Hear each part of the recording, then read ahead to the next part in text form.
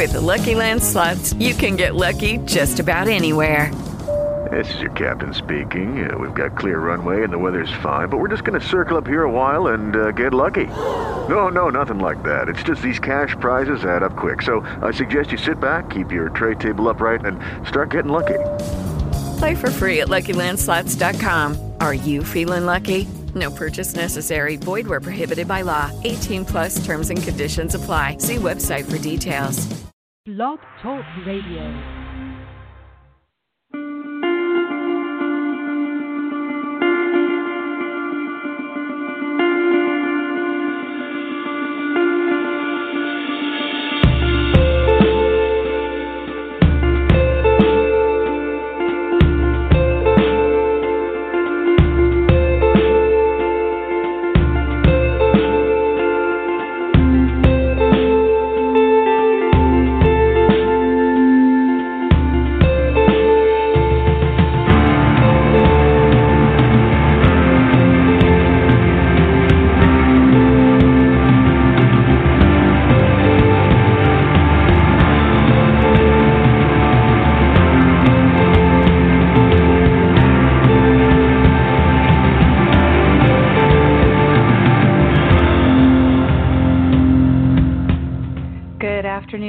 Welcome to the March 15th, 2017 edition of Don't Let It Go Unheard. And this is where we discuss news, politics, and culture from the perspective of Ayn Rand's philosophy.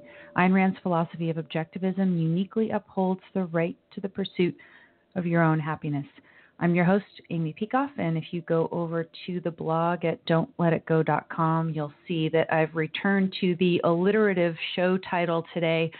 It's Speech, Sugar, Socialized Medicine, and Spontaneous Order. And I'm going to try to keep it in that order as we go through the topics. If you go, like I said, to the blog, you'll see in the program notes the list of all the stories and stuff that I plan to discuss. Last week in the afternoon, just after I'd finished the show, I realized that the Ayn Rand Institute announced the project. I've been talking about the project on this show for years now. I've put the link to my little announcement on the blog about it in the program notes for today. So if you haven't heard about it yet, you can see finally what the project is. And what it is that I am helping to create a script, a very, kind of abbreviated condensation of Atlas Shrugged, so that cartoonist Bosch Fawston can create a graphic novel based on Rand's magnum opus. So that's the project, and there's been a substantial chunk of it that we've had looked over by the publisher of the script already, and we've been back and forth with them about that. They suggested some changes, and we came back and accepted some and rejected others, and things are going well. I will keep you posted on progress about it as time goes on. The publisher itself has not announced it yet. This is just something that ARI put out there, but it's kind of cool. Hi, Jean, over there in the chat room. I assume everybody can hear okay. Daniel says, today we may be welcoming visitors from Reddit. That's awesome. Oh, I'm supposed to be on my best behavior. Aren't I always? I don't know. I'll try. I'll try to be good. I will try to be good. So, as I said, we're going to go through speech, sugar, socialized medicine, and spontaneous order. And by speech, I mean freedom of speech. And in that vein, we have seen a, kind of expansion of what I've been referring to on this show as a culture of censorship. Censorship, strictly speaking, is something that only government can do. Censorship technically is when government tries to restrict people's speech activities one way or the other. But what I've been talking about on this show for a while is that people within the culture who aren't government actors will sometimes contribute to a culture of censorship, a culture that is ripe for censorship and almost inviting government to restrict speech on behalf, of course, their own favored point of view. And we've seen a lot of that on campus recently. There's been violence on campus where students have decided that it is now appropriate to use force to stop people with viewpoints that they think are offensive, to stop those people from speaking. And we've seen that at Berkeley, and now we've seen that also at Middlebury. So I want to talk a little bit about that because there's been more discussion of the Middlebury incident in the New York Times and some of the opinion pieces, which I think are worthwhile. Got a little bit of John Cleese on political correctness, which is always fun. And Steve Simpson wrote an excellent piece for The Hill that we'll talk about there. We've had a disturbing expansion of the culture of censorship in a neighborhood in California, Boyle Heights, where a group of so-called activists are cheering the closing of an art gallery, which they achieve through pressure. And that actually ties into something that Yaron Brook talked about on his show this week, so we'll get to that as well. Sugar. We're finding out that the sugar industry paid scientists to point the blame at fat for various diseases when, in fact, it's sugar that is to blame, so we'll talk a bit about that. And, of course, Obamacare Light, as some of us are calling it.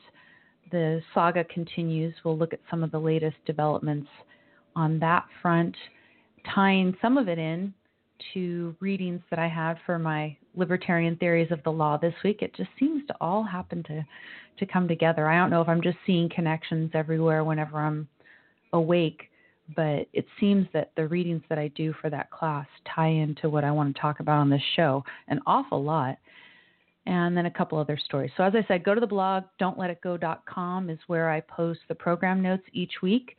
If you want to call in and you want to chime in a way that's not just over there in the chat room at Blog Talk Radio, we love the chat, but if you want to call in, the number is 760-888-5817. Again, that's 760-888-5817. Oh, Daniel says that when he talks about being on your best behavior, he says he means the chat room, not me. Okay, cool. I want to put the little angel emoticon into the chat room because I am. I'm just so angelic. I'm so perfectly behaved all the time here on this show. So how's the sound, everyone? Sounds good? It's sounding good to me. Things do sound, at least on my end, a little bit different and better since I have this new setup, which was made possible by a generous donation from a listener. A listener actually contributed a large fraction of what it cost to get a new computer set up, and so I was able to get a nicer setup, much nicer setup than I would have been able to on my own. So I've got a screen in front of me. You guys may have seen the photo that I posted on Instagram. Screen in front of me with my content, and then a screen a little bit to the right of me which has my Blog Talk windows and stuff open so I can see you guys in the chat room. I can see that I'm still connected to Blog Talk throughout the course of the show. So as long as I'm semi-conscious, I have the, perceptual evidence that I'm to the listener who made that possible, because it's been really cool. And it's going to be cool for some other things that I've got in the pipeline as well that I will talk about. Question, did I make any adjustments since last week? It sounds better. No, I haven't made any adjustments since last week.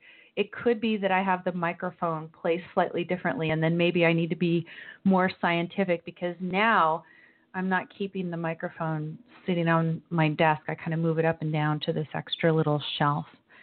Oh, yeah, I had the cold last week. Yes. So that's probably the difference right there.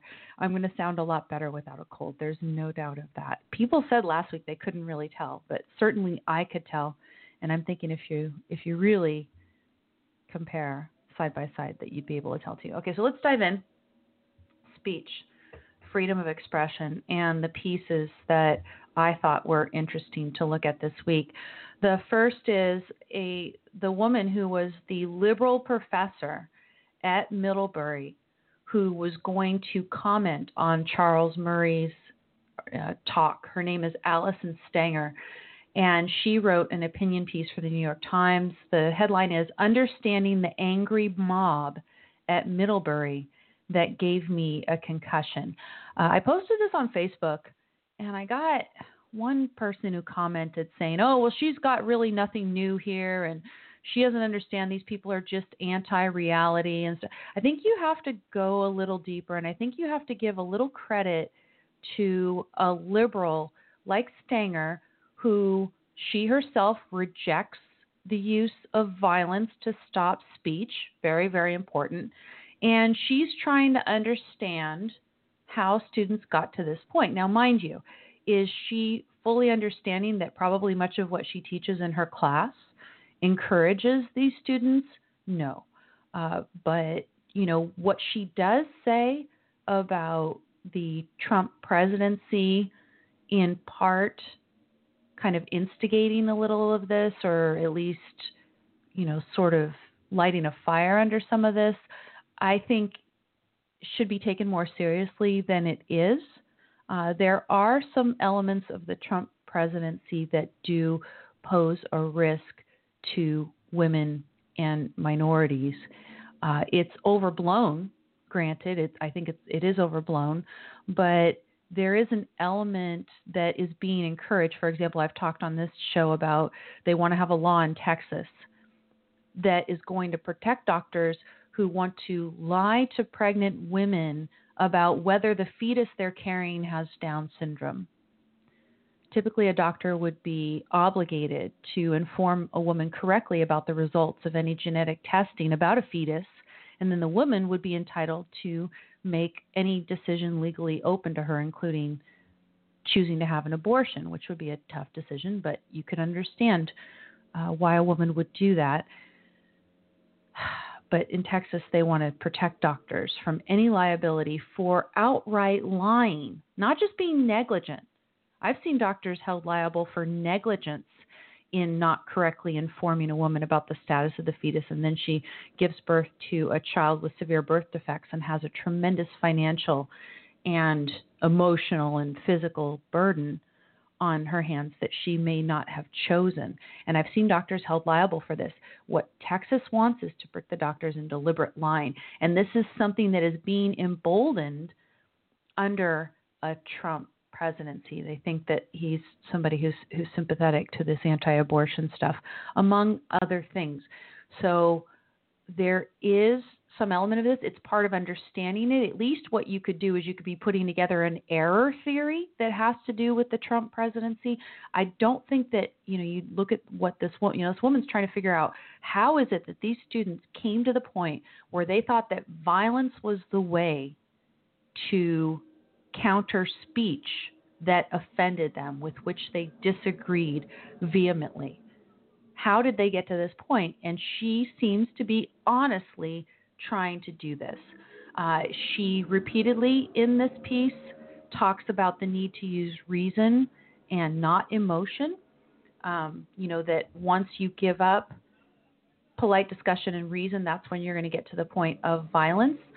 So there's that as well. One of the things that really struck me is an observation that she made about the attendees of the talk.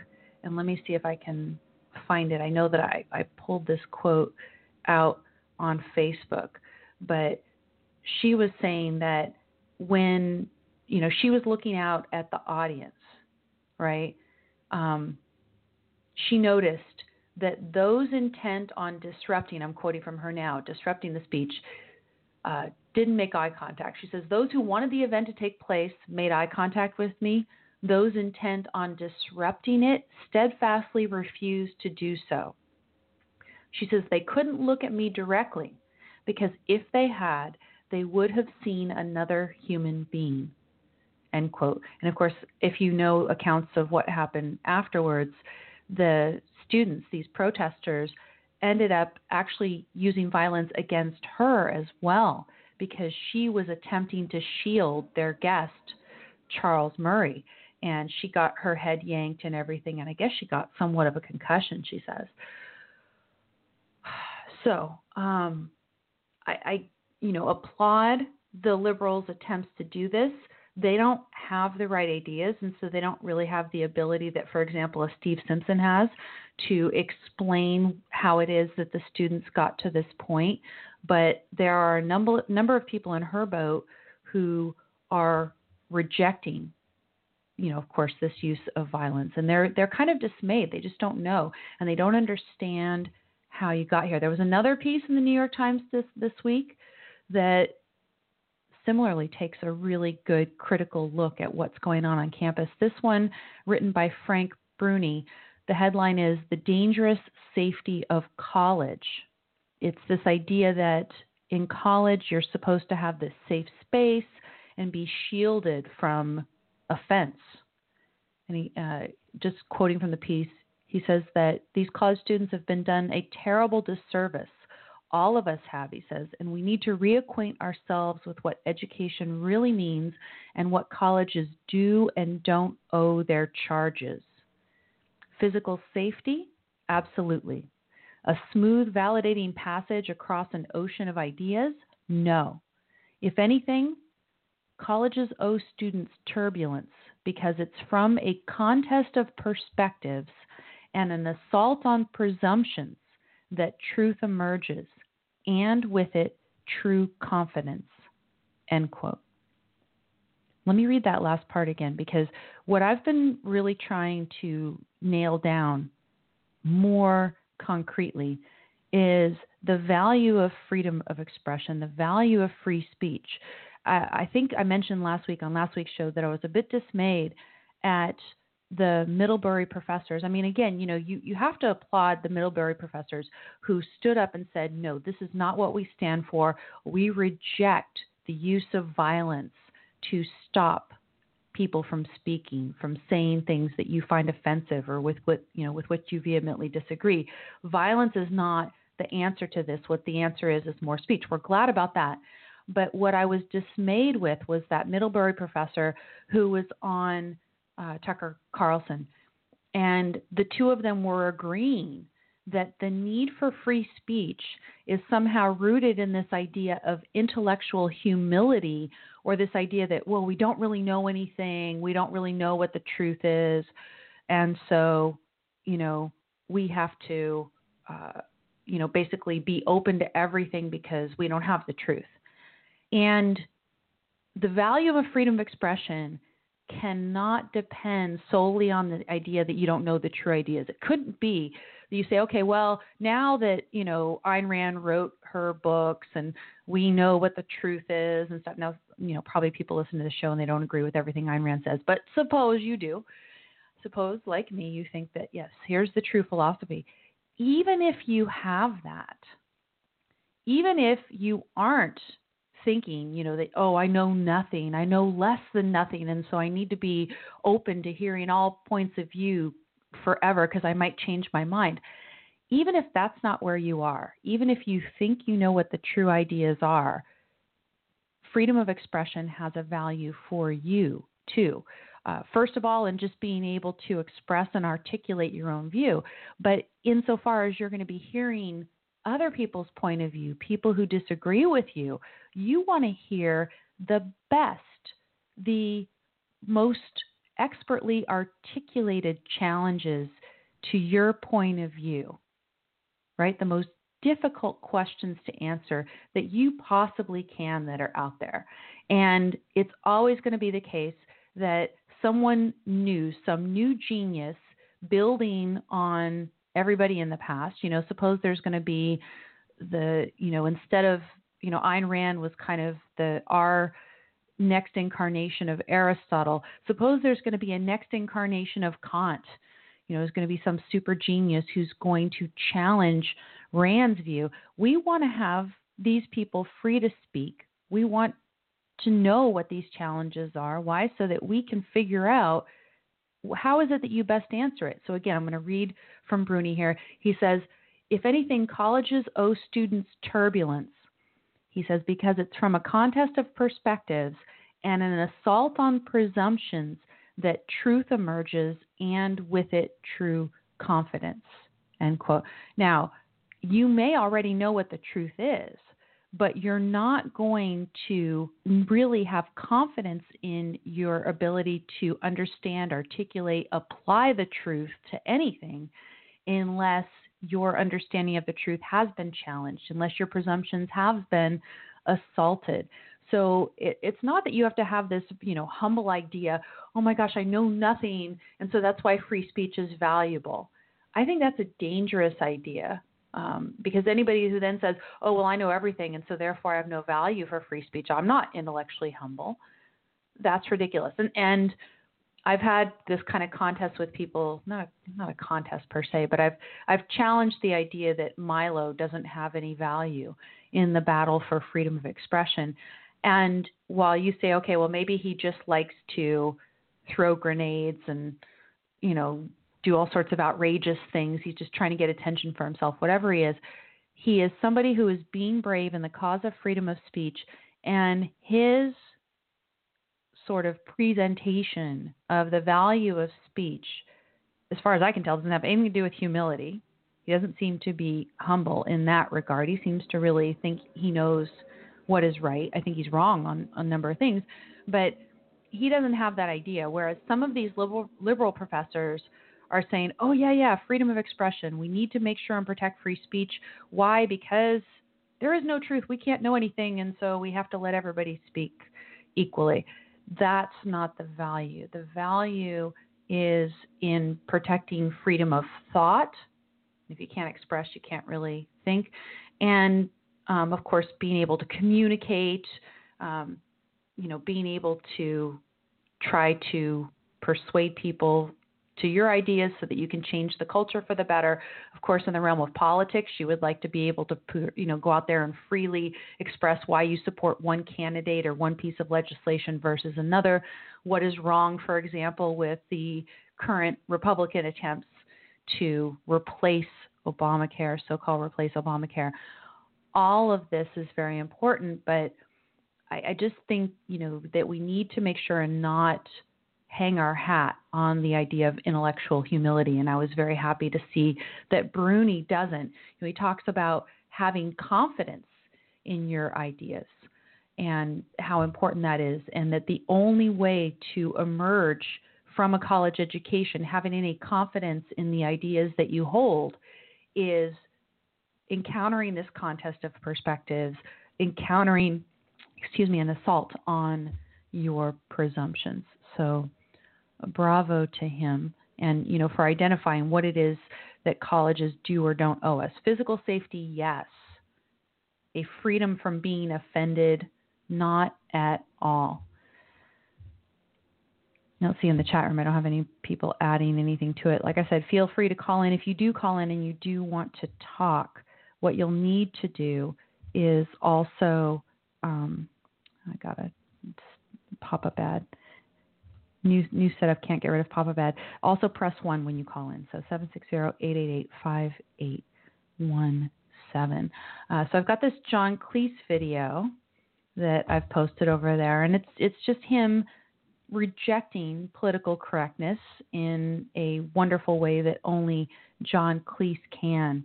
And I'm paraphrasing because I'm not going to take the time to scroll over to Facebook and get the exact pull quote that I put out over there, but you can check it out over there as well. He says something to the effect of that, and he's quoting from a psychiatrist, and he thought that this was a good salient point, and I think it was too. At the point where you can't control your own emotions, then you feel like suddenly you have to start trying to control other people's behavior. And so you could think of these students at the Middlebury campus who are so angry and upset at this viewpoint that's being expressed, or that they think is being expressed by Charles Murray. By the way, one of the things that I wanted to applaud Professor Stanger at Middlebury for is that she pointed out in her piece that she was horrified at the fact in the weeks leading up to the Charles Murray event, a number of faculty were very critical of Murray. And they were critical of Murray without ever having read him. Does that sound familiar? There are a number of people who just smear Ayn Rand without ever having really read her at all. And sure enough, this was happening with Charles Murray. So, going back to the kids with their emotions, the kids are all upset. This guy Murray, he's coming to campus. Oh, surely he's a racist and this and that. And apparently, if you actually read Murray, he's actually not a racist. But assume he was, right? Assume he's some sort of racist, nationalist, whatever. Nonetheless, he should still be able to speak. And it shouldn't be an issue of, oh, well, you offend me, therefore we're going to stop you. But here are these students. Their emotions about this have been validated on their campus, right? They're told, oh, you poor little snowflakes, we're going to make you a safe space, and et cetera, right? There's hate speech codes and all of this. So a number of these students are used to being coddled. They are used to having their emotions about what other people are saying validated. And, Cleese is great because he says, offense. Well, there's some people you do want to offend. And, he talks about it's good to offend certain people. And an offense is nothing that you have a right to be protected from. But it's quite insightful to observe. There's these students, they can't control their emotions. So what do? They try to control behavior. And again, at the Murray event, they didn't just, get up and all turn their back at a certain point, say boo a couple times. They disrupted the talk so much that it had to be moved into another room where it would be live streamed. They couldn't even do it in front of a crowd of people because these students physically would not allow it. And that's force. You could say, oh, all they were doing was speaking and just standing there. That is force because they were disrupting an event on the property of the campus. They were not permitted to be doing that. They were exceeding the scope of their license, to use the legal term. They do not have permission to behave that way in that space. So therefore, they were in effect trespassing at that point. And that is violence. That is force. Regardless of they try to paint it as peaceful. So then Murray and Stanger, they go in the other room, and these kids, they're banging on the walls, they're setting off fire alarms, they're doing everything to make it impossible for this discussion to take place, even in a separate room, just between the professor and him, put out on live stream over the internet. They are physically doing whatever they can, trespassing, in order to disrupt this speech. Why? Because they can't control their own emotions. They feel uncomfortable. And of course, what are they also admitting? They're admitting intellectual bankruptcy, that they don't have any speech to counter it with. Now, what we're going to get into when we get into the Simpsons piece is that there's a little bit more to it as well, and I'll get into that. But I thought it was quite insightful, this observation from Cleese. It's part of the story, right? He's kind of liberal, Cleese, and everything, but he's so good on some of the political correctness stuff. When people can't control their emotions, then they try to start controlling your behavior. Your behavior, your speech is the reason that they're so upset, and so they're going to try to shut you down. Now, why do they think that they're entitled to do this? A deeper answer to that question comes from Steve Simpson of ARI, and it's not surprising that he's the one who is really kind of digging deep into this. This is his specialty over at ARI is freedom of expression. He says, many students have come to believe that offensive speech is a kind of threat and that force is an appropriate response. They believe this because they've been taught ideas that logically lead to these conclusions. If we want to understand what is going on and to combat it, we would do well to understand those ideas. And I would add, share the insights about these ideas from Steve Simpson with liberal professors on campus. Liberal professors, if you guys encounter liberal professors who are sympathetic with, kind of the backlash against this violence, right? Any of the Middlebury professors, for example, who signed on to this pro-free speech code that they put, together in the wake of this horrible event on their campus, give them this, let them understand. And what Simpson goes through is he talks about first taking the student's own words of, like, for instance, the ones who participated in the protest against Murray's talk, what the students say is they say the protesters did not escalate violence and had no plan of violent physical confrontation. This is what they state. In a shutdown of the lecture, hundreds of Middlebury students stood and turned their backs on Murray, reciting speeches and chanting in a peaceful and organized expression of their dissent, end quote. Now, that was from one of the students. Simpson writes, it's true that the initial protest of Murray's talk was not, strictly speaking, quote, violent, but that doesn't make it peaceful, nor was it mere, quote, expression of dissent. It was physical disruption, writes Simpson, of an event on school property. Murray was invited and everything. And he says, claiming that the protesters did not escalate violence and had no plan of, quote, violent physical confrontation, he says, is a dodge. He says they planned to disrupt the event. Clearly, that's what they did. It wasn't an example of free speech in action, but an act of force designed to prevent others, the school, the student group who invited Murray, and Murray himself, from exercising their rights. He says that student protesters block speakers on campus frequently today does not change the nature of their actions, right? The fact that this happens all the time doesn't mean that it's somehow not wrong. And what this one civil rights attorney, Harvey Silvergate, explained in the Boston Globe, he says, one hiss and one boo is free speech. So if you're at an event, Charles Murray is speaking, you don't like him. If you have one hiss and one boo, maybe you stand up and turn your back at a certain point. You could say, okay, that's free speech.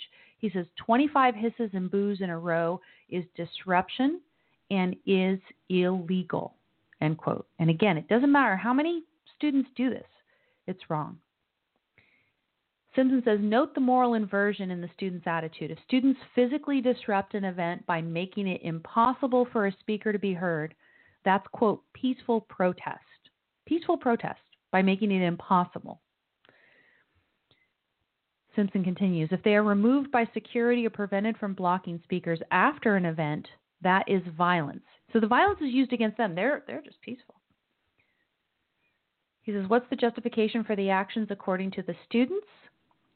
Supposedly, the administration's support, this is what the students say, the administration's support of a platform for white nationalist speech was a, quote, intense act of aggression towards the most marginalized members of the Middlebury community.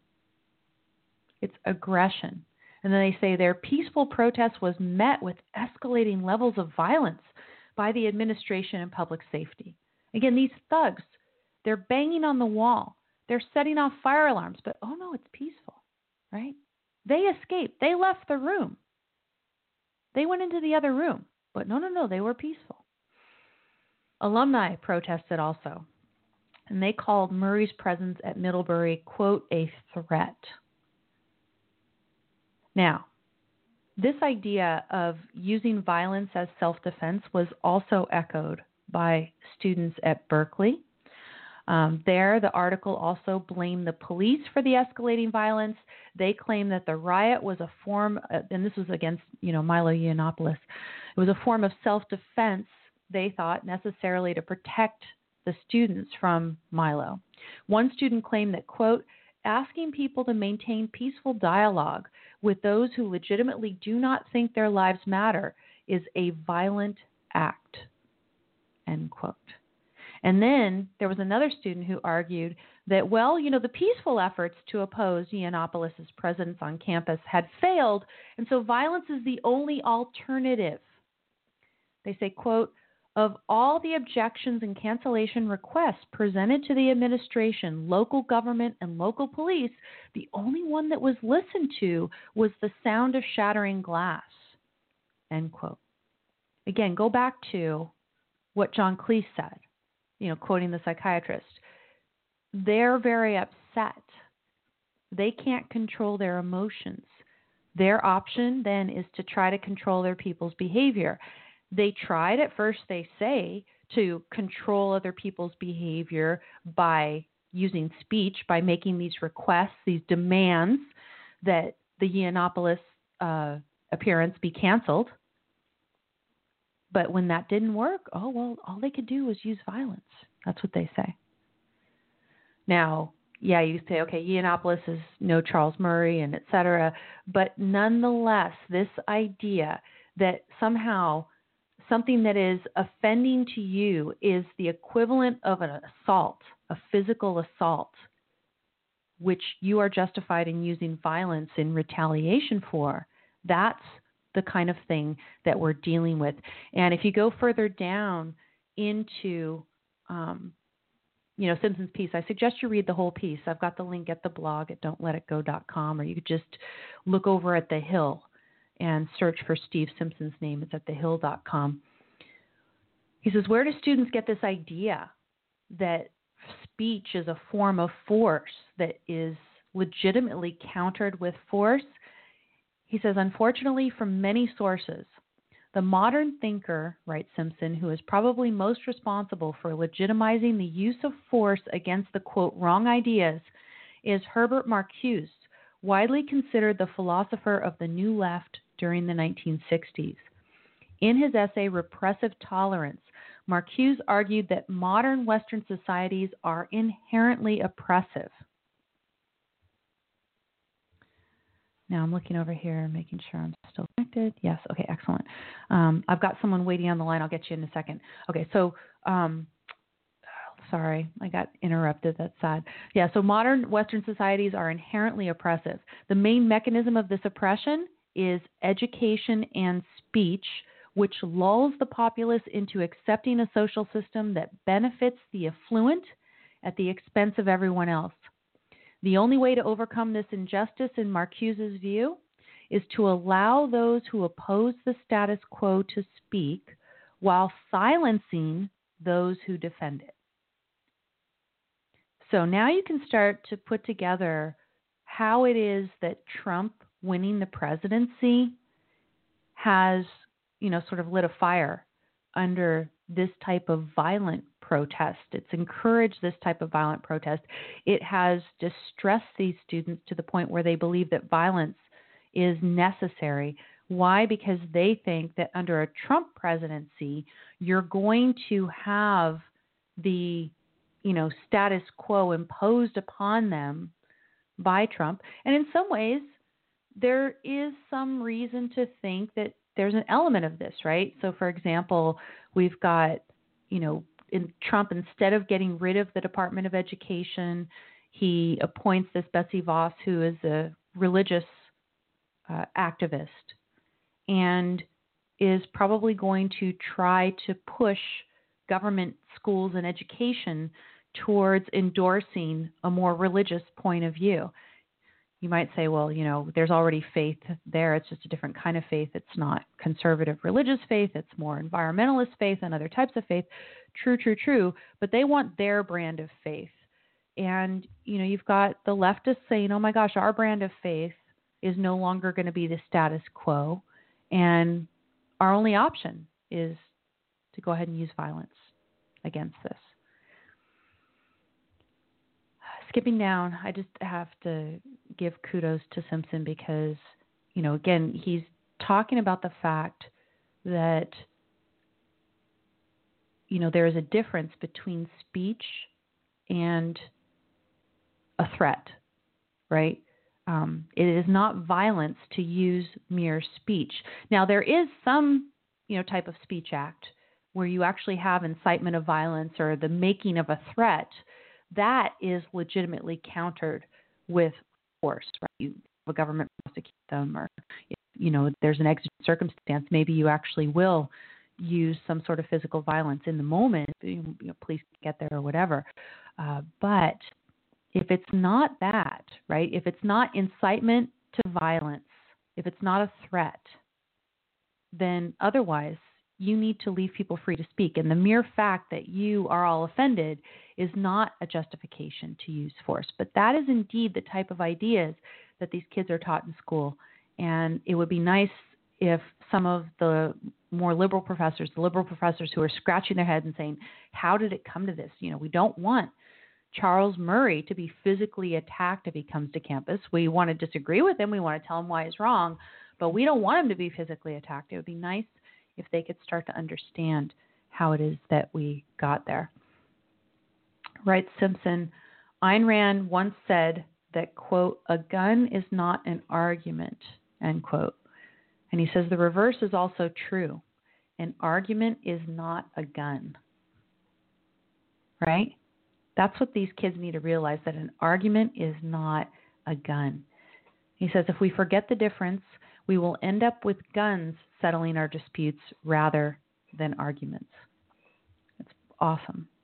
Very powerful piece, as I said. Spread it around.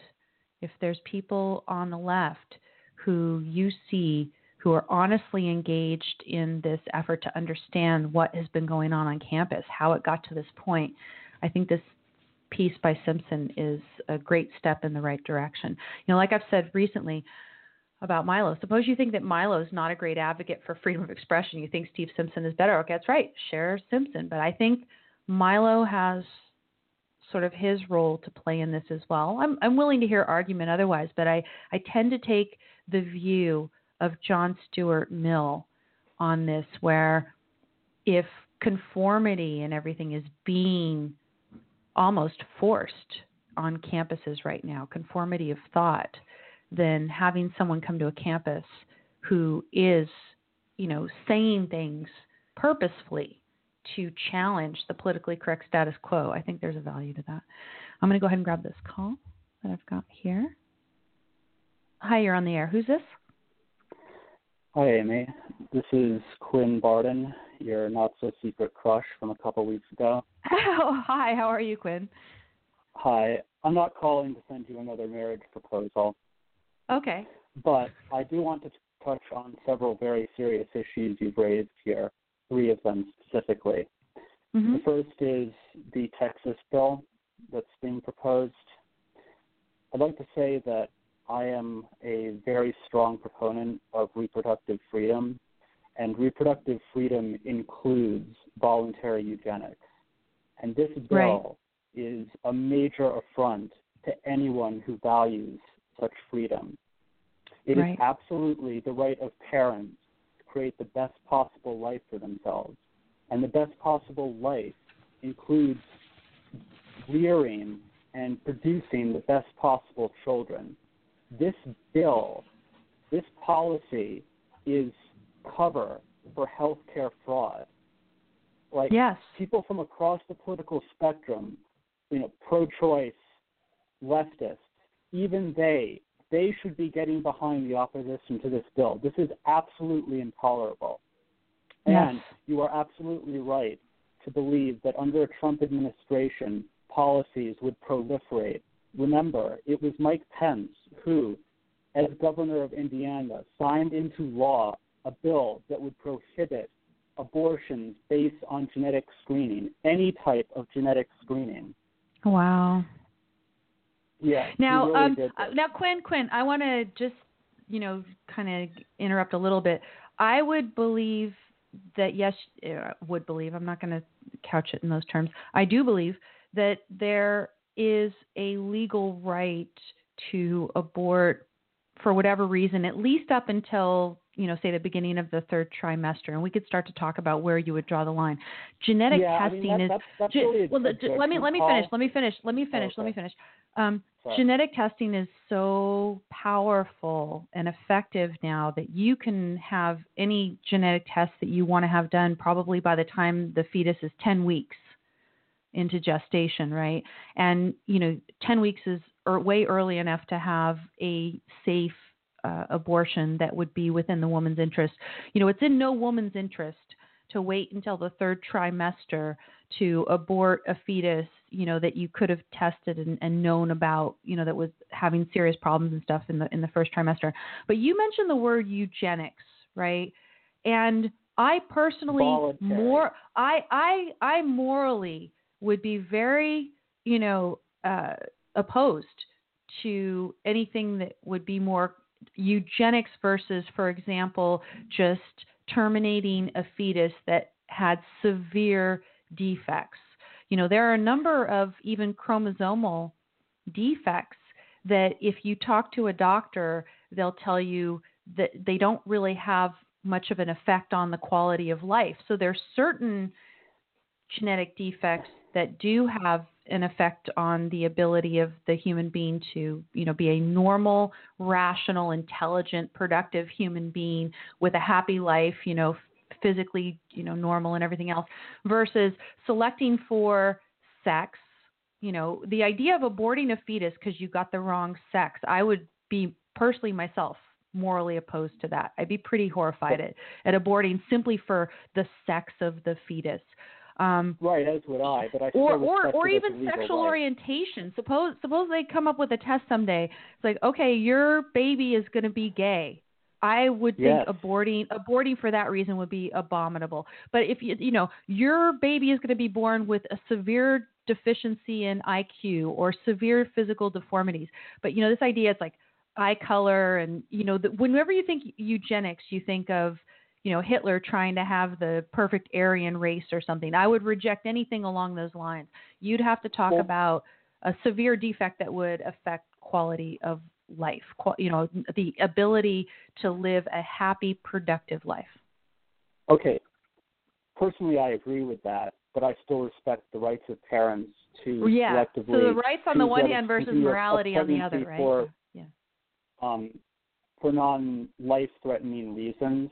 I mean, eugenics is just a term coined by Francis Galton, cousin to Charles Darwin, to refer to good breeding. That's all it means.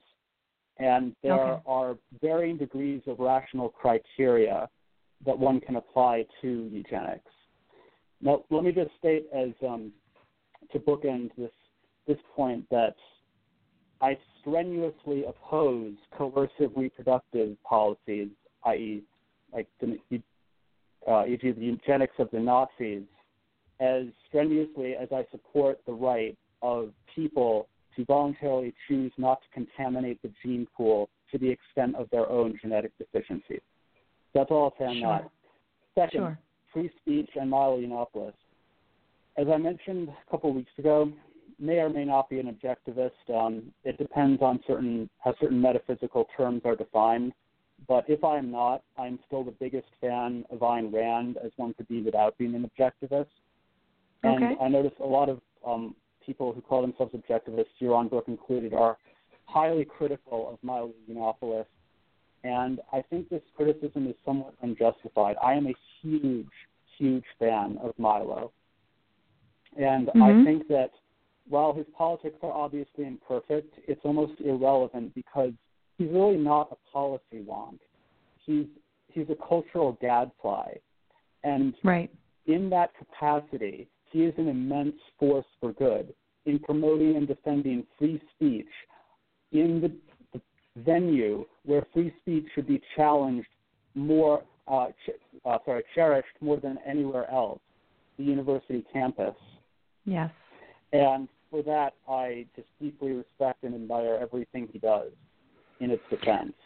Yeah, I mean, and what we're presented, he has gone both now on to campuses and then in environments where he is threatened because he's gay and he goes into a Sharia Sharia governed neighborhood or something. This is bravery against bad forces in the culture that he is showing. Is he perfect? Not by any stretch, but is he sometimes acting in a heroic and brave manner, one that is worthy of admiration? I believe so. There was a friend of mine on Facebook who posted something about, if you say that Milo or Steven Crowder are a hero, there's something seriously wrong with you, especially if you're an objectivist. And I don't really hardly ever talk about Steven Crowder. I like some of what he does, whatever, but I haven't looked at his stuff for a long time. But with Milo, I've expressed some admiration for him. And, am I as convinced that he's a hero than I am about, say, Edward Snowden? Not necessarily, but I would say that he's done some heroic things and that he is, on the whole, I would say admirable given the things that he's overcome and the type of good that he's trying to do in the culture, given his own challenges in life and everything. So yeah, I have some admiration for him. So I went ahead and posted, I said, Milo is hot. Too bad he's gay. Just that kind of attitude, oh, well, don't express any admiration for this guy because then there's seriously something wrong with you. And I'm going to tell you that there's something wrong with you if you're an objectivist and you think that there's something admirable about this guy. People can disagree. People have different contexts. They have different factors that they're using to evaluate Milo. I'm taking it from the context of what Milo has overcome from his background in his childhood.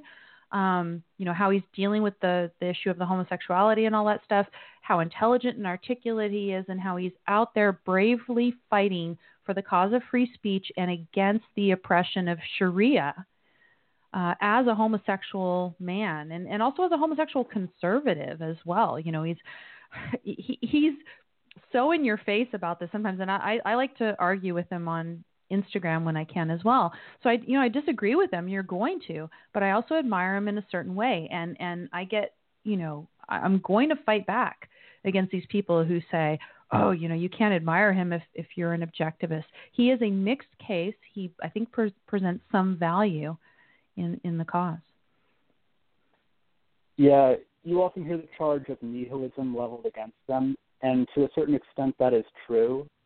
But I believe there is such thing as a useful nihilist when the target of his destructive activities is the most destructive ideology. Modern now here's the thing: if leftism. If the thing that you're fighting is nihilist, the fact that you fight it in a so-called destructive way or whatever, is that itself bad?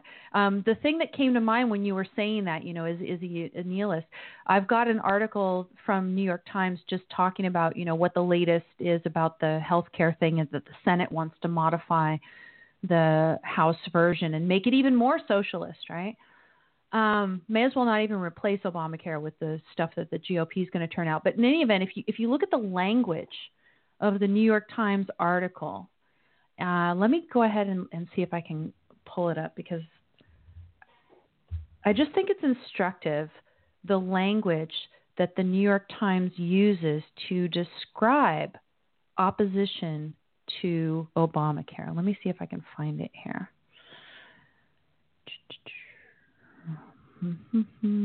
Okay, yeah, here it is.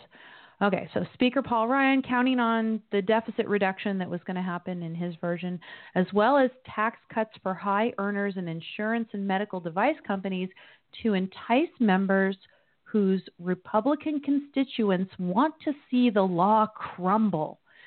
Right? So they use this language, something is crumbling, it's destruction, right?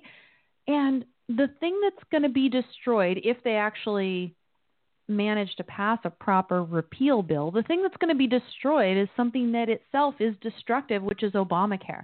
But you see how the New York Times will use this language. So I asked the same thing about Yiannopoulos, right? Maybe you don't like his methods. He's just a firebrand. He's, I think gadfly is a more positive term than, some sort of firebrand or, bomb thrower, people will call him. There's a number of words that people use in terms. But, his methods, maybe they're a bit uncouth and in your face and confrontational and stuff, but he's fighting the bad stuff. He's choosing, as far as I can tell, the right targets, as well as the stuffiness among the religious conservatives. It's the religious conservatives who felt it necessary to take him down when he was selected to be a keynote speaker for CPAC. They wanted to smear him. Mullen and the rest of those fascists. Yeah.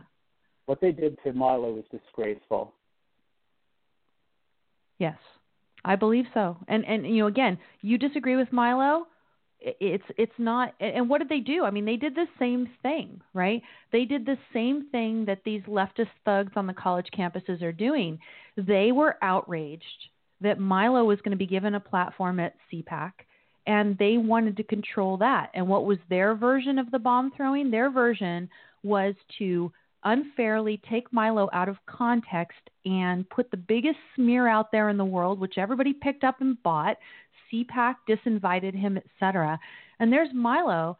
He's out there. He's innocent, on that ground, right? He was taken out of context and smeared with respect to that pedophilia stuff. He was not only taken out of context, the controversial remarks were completely doctored and rearranged. For example, what they did was juxtapose him saying, like, consent is completely arbitrary, with him recounting his sexual experiences as a 13-year-old boy, implying that he was implying that, like, consent laws are completely arbitrary. Right. Which he never said, and actually refuted in that same interview. He said, I think the current age of consent at age 18 is just fine. Right. Yes. And I've seen him on his press conference doing exactly the same thing. You had another point you want to make, because I'm actually starting to get up to the top of the hour, and I've got to go on to some other program notes. Yeah, just quickly, Milo will recover. He'll get his book deal back. It will only embolden his fans. He'll be fine. I'm not too worried about Milo. My third point is on Charles Murray, who, like Milo, I often don't agree with, but I profoundly respect, especially after he published The Bell Curve. Now, I tend to come down on the side of Thomas Sowell in his refutations of much of Murray's treatment of the relationship between race and intelligence. Okay. Performance differences on IQ tests among, say, immigrant populations tend to diminish at a rate that corresponds with the rate at which they assimilate into their adopted culture. So Murray was wrong on that. I think he subsequently acknowledged this. But what I respect is him raising the conversation, and even the manner in which he raised this conversation about biological determinants of intelligence and other factors is very important. And I think he's been unfairly vilified for this. And I think with this, it isn't racist at all. And that's what I'm hearing, is that haven't even read it. Sorry, I'm sorry, Amy. Oh no, I was just saying I have heard that it is indeed not racist, that a lot of people might be uncomfortable with the conclusions, and I tend to agree with you that yes, in some of the IQ tests there might be a cultural element such that people who do not assimilate into a culture are not going to be able to perform as well on a particular IQ test, right? Yes. Furthermore, it's impossible to test innate cognitive ability purely with an IQ test because obviously they cannot be administered to infants. Erudition is always a factor. And subsequently, erudition relates to culture and different emphases on study and work ethic, etc. Yes. The final point I'll make about IQ tests is that there is a biological basis to intelligence. Intelligence definitely runs in families irrespective of their emphasis on education. However, most of the difference between individuals in terms of genetics varies more than genetics vary between race. And there is no evidence that any of the genetics underlying racial phenotypes correspond to cognition whatsoever. Right. That's my current understanding of the biological basis of intelligence. Okay. Well, I obviously, again, I would reject the whole idea of racism. And I think today that the biggest challenge for anybody who wants to develop and use their mind is shutting off distractions and learning to focus on a task in front of them and, read for sustained periods and all those things. Those are the biggest challenges right now. Innate IQ differences, I guess sometimes they can be significant, but I think what you do with what you have, especially given today's high-tech society and all of the beautiful distractions in front of us right now, that's the most important. Yeah, definitely. And the final point I'll make about this is that even if there were significant differences in IQ attributable to either race or gender, it is not raw cognitive acuity that is the basis for human rights, that is individual rights. It's the capacity to reason and think for yourself. Right. Yes. And it would be really nice if a lot of people, especially in academia, understood this a little bit. It's been a great pleasure talking to you, Amy. Thanks for taking my call. Yes, thanks for calling in, Quinn, and we will talk again, I assume, at a certain point. I'll see you in the chat room as well. Let me get over here to the studio. Okay, I got him back on mute. I've got a couple other people on hold, but if you did want to talk, you have to go ahead and press the 1 key. Over here in the chat room, yeah, race is an inessential concrete. Definitely, says Daniel.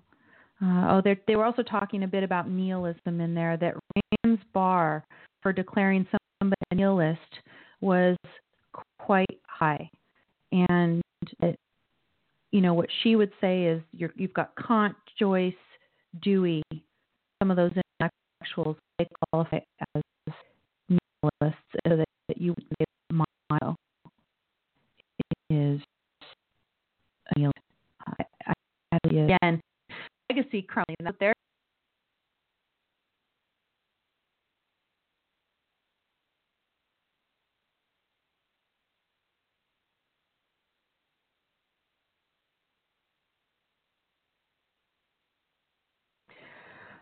Okay, something unprecedented has happened. It is a situation in which it looked in the studio like I was connected and that everything was good and the time was counting down, and apparently I was not connected. Craig says, late, did I miss anything? So I'm only back for the last, 10 minutes or something, and then the show is over. Actually, yeah, you've got sound. So right after I finished with the caller, so I have been talking for quite some time since the caller was off, and that means that there's a lot that we've missed. This is really quite sad. What I've been on just now talking before I realized that we were disconnected was the issue of healthcare. Did you guys even hear me speak about California and the art gallery? Waiting for you guys in the chat room to tell me. Did you hear me talk about California and the art gallery that was closed down?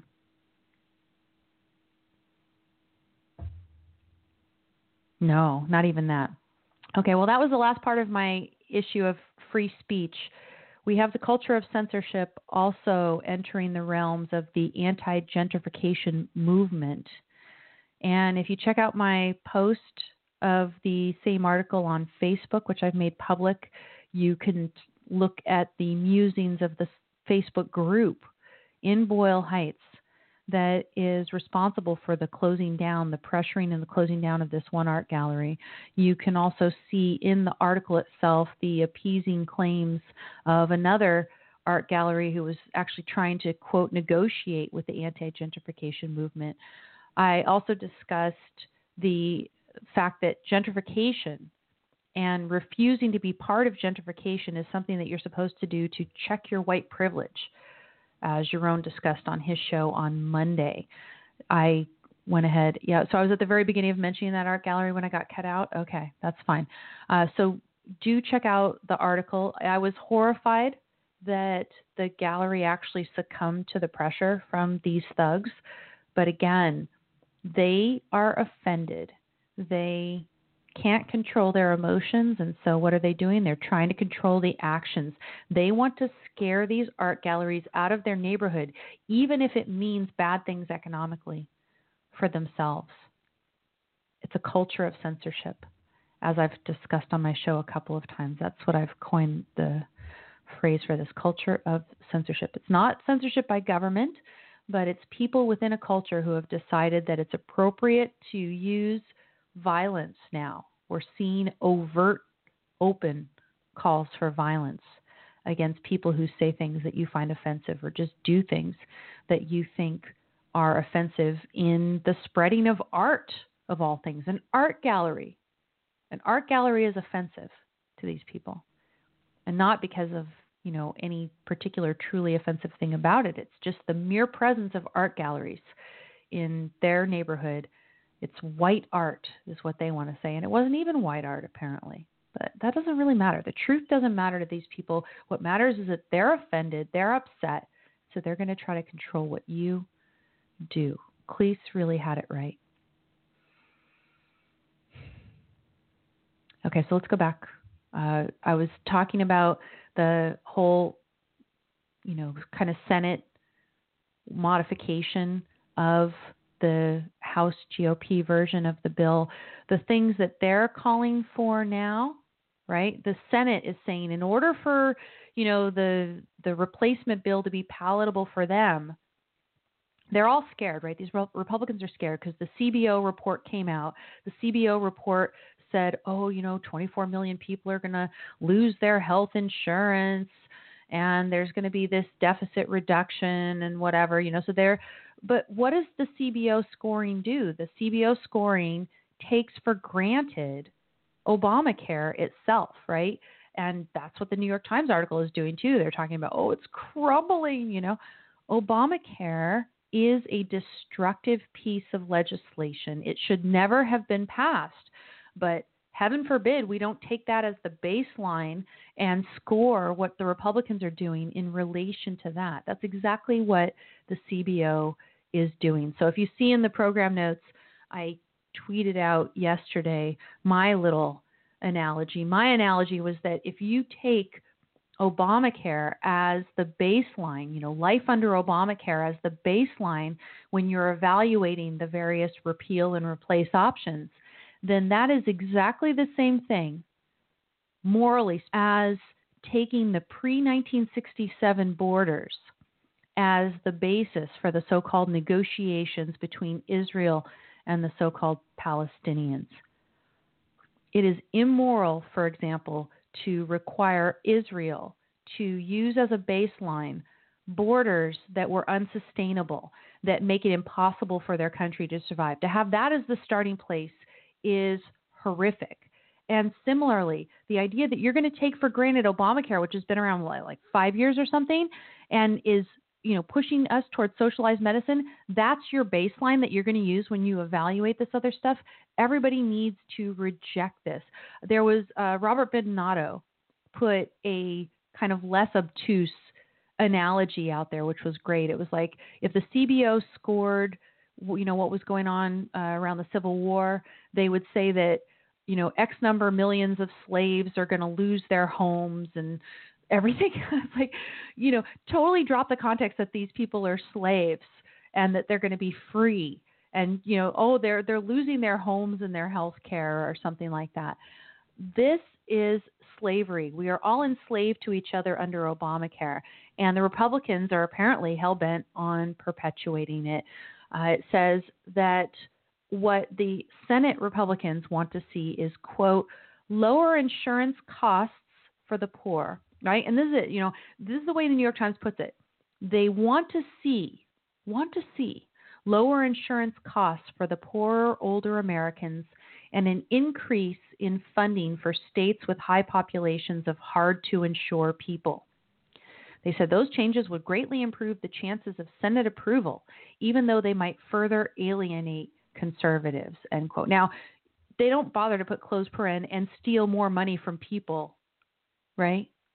Steal more, because that's what you're doing. You're stealing more money from people. You are enslaving one segment of the population to others. There was one quote from it where they were actually saying how the cost of health insurance is being shifted from younger, healthier Americans to older, sicker Americans. And my answer is, you mean shifted back because it was already shifted to the younger ones under Obamacare? No. We can't remember that. That was, 5 years ago. We can't remember the context before Obamacare. Life before Obamacare, that's like ancient history.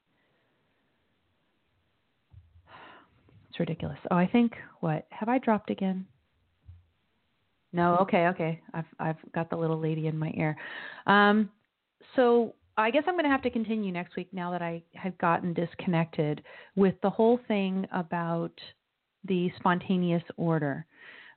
The lesson, and I put a quote out there from Hayek on the Don't Let It Go Unheard page. You can check it out.